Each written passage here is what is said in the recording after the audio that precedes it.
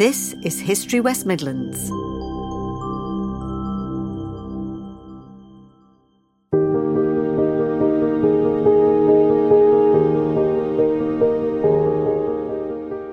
For 1400 years, Worcester, in the English Midlands, has played a unique part in the history of our island and the world beyond. At a vital bridging point over the River Severn, and watched over by its beautiful cathedral, Worcester has witnessed the comings and goings of monarchs and regicides, saints and sinners, scholars and charlatans, as well as warriors and composers. In his fascinating new book, Worcester Moments, River, Religion and Royalty, author and historian Andrew Reeks, once a pupil at Worcester's King's School, tells this enthralling story through the prism of 20 episodes in the vibrant life of the city and its people.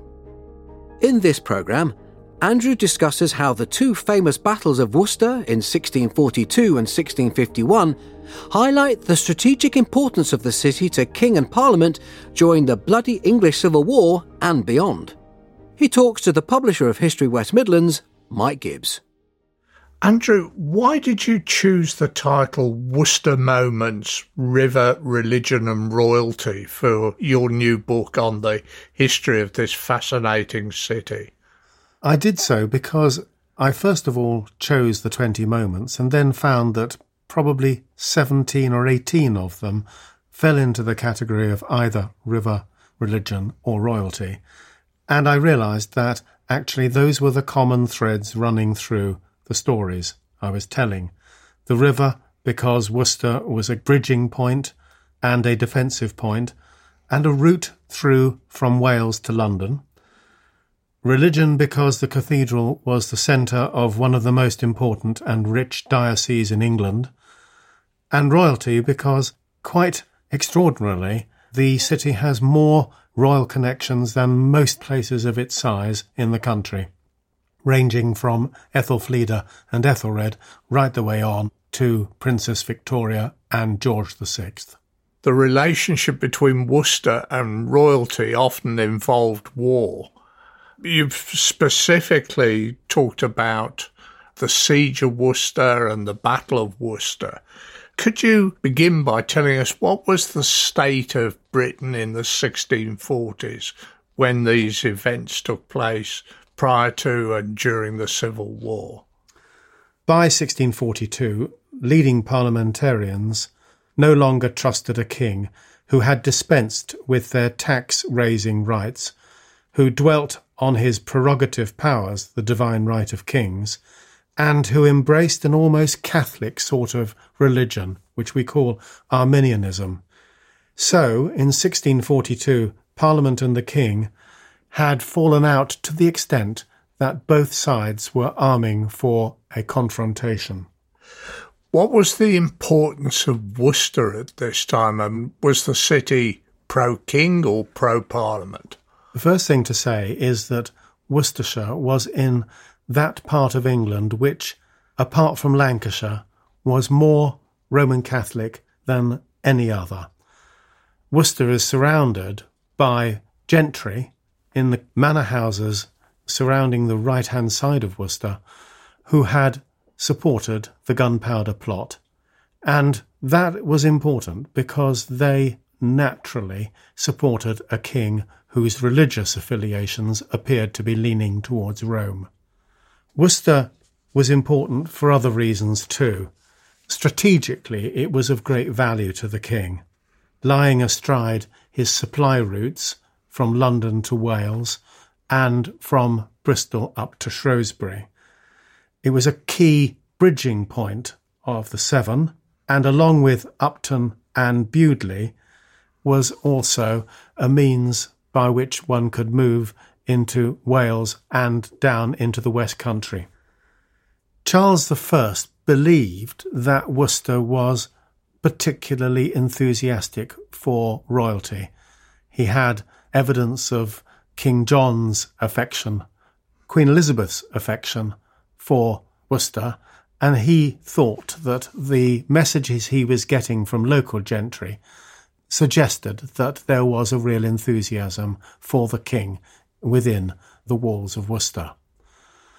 Indeed, there was support from him from the dean and the chapter, and indeed from a number of townspeople.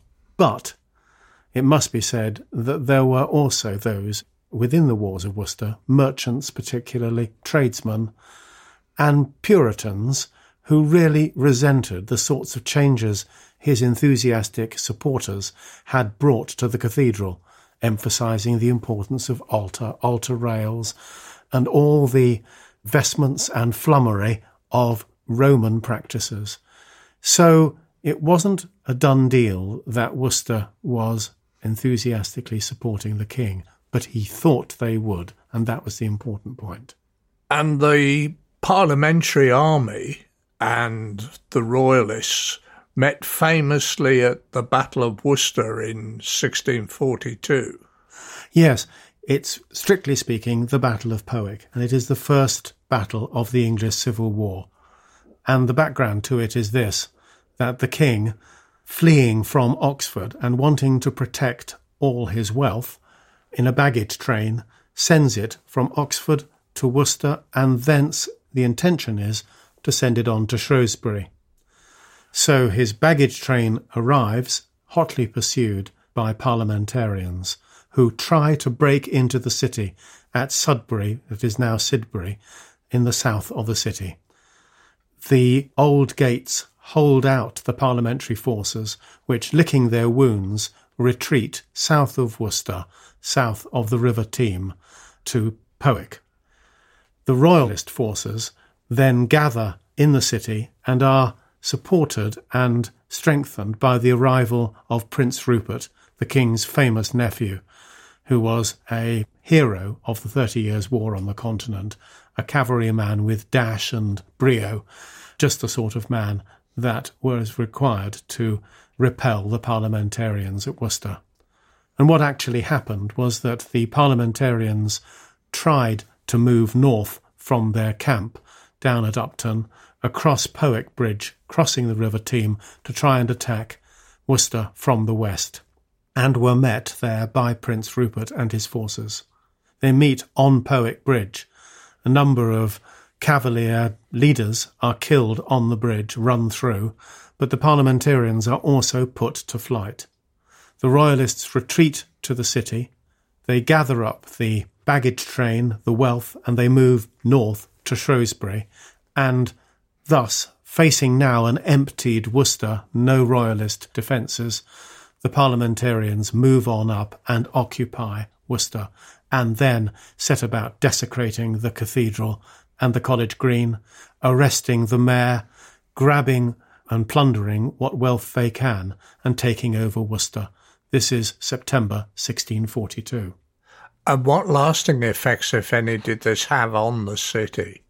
Well, Worcester became something of a shuttlecock, in the sense that it was parliamentarian, September 1642, and then, seeing that the king was gathering his forces for an attack on London, the parliamentary forces in Worcester retreated back to Edge Hill in Warwickshire, and there fought the first great set-piece battle of the war, the Battle of Edge Hill, with the intention of stopping the king from reaching London, which they did.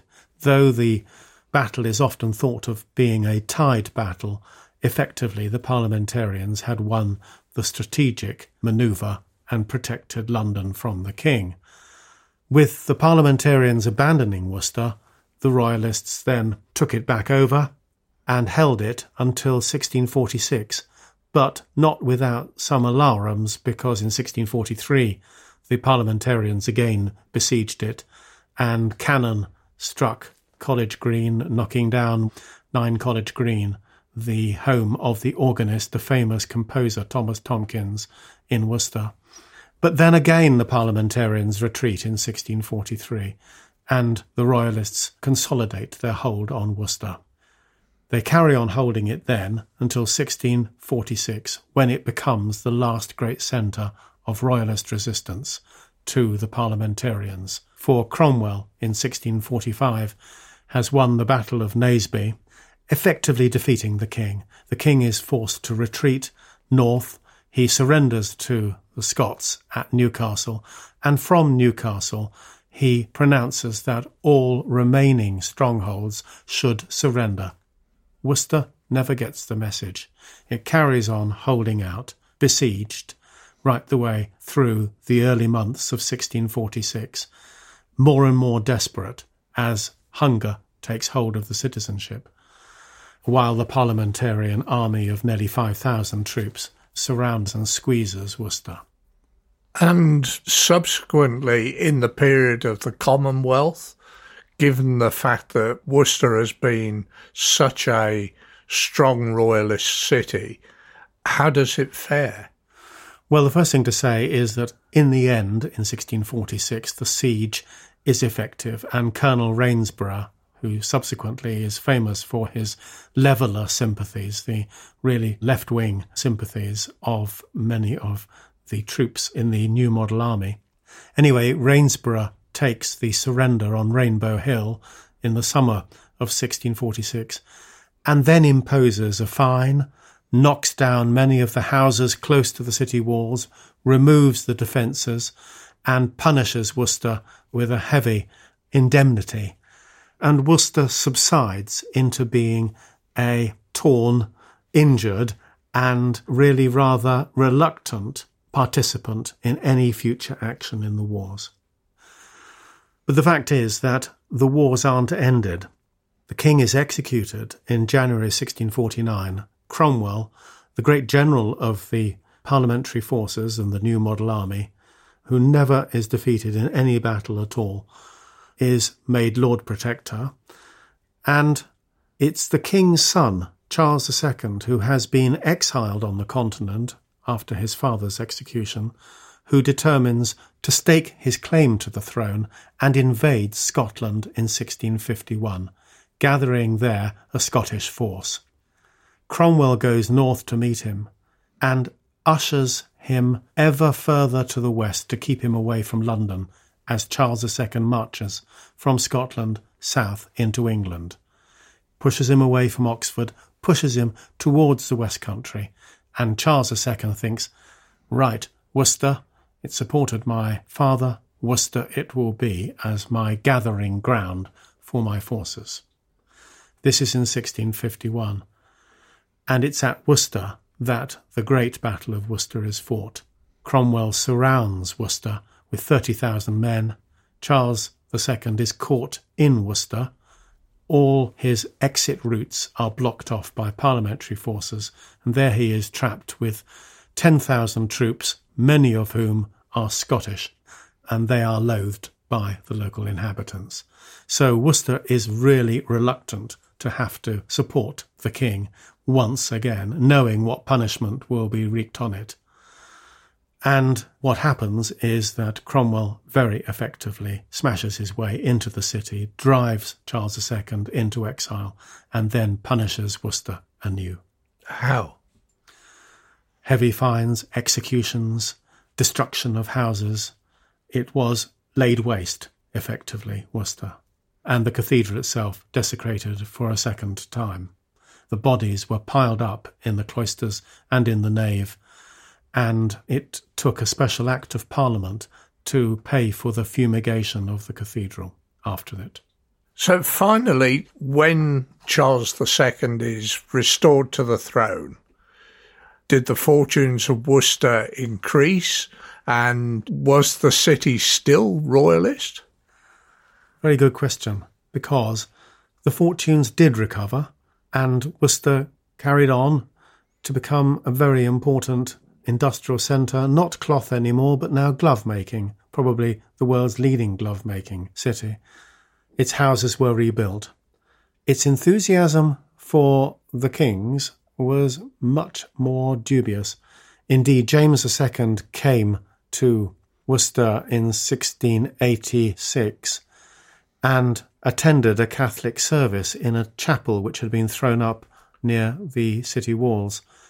The people of Worcester did not enthusiastically endorse his Catholic religion, and indeed it was a citizen of Worcester and a pupil of the King's School who led the campaign to remove the king. He led the defence of the 7 bishops, and he wrote the Bill of Rights in the Glorious Revolution after James II had been removed. His name was John Somers, Lord Somers of Evesham. Andrew, thank you again for selecting a moment or moments in Worcester's fascinating history that show that what happened in Worcester impacted the history of Britain and even the world beyond. You can find further fascinating podcasts with Andrew Reeks about the dissolution of Worcester Priory under Henry VIII and the city's notorious part in the UK's electoral history on our website, www.historywm.com. Andrew's book, Worcester Moments, River, Religion and Royalty, is available to order now from the History West Midlands website or on Amazon.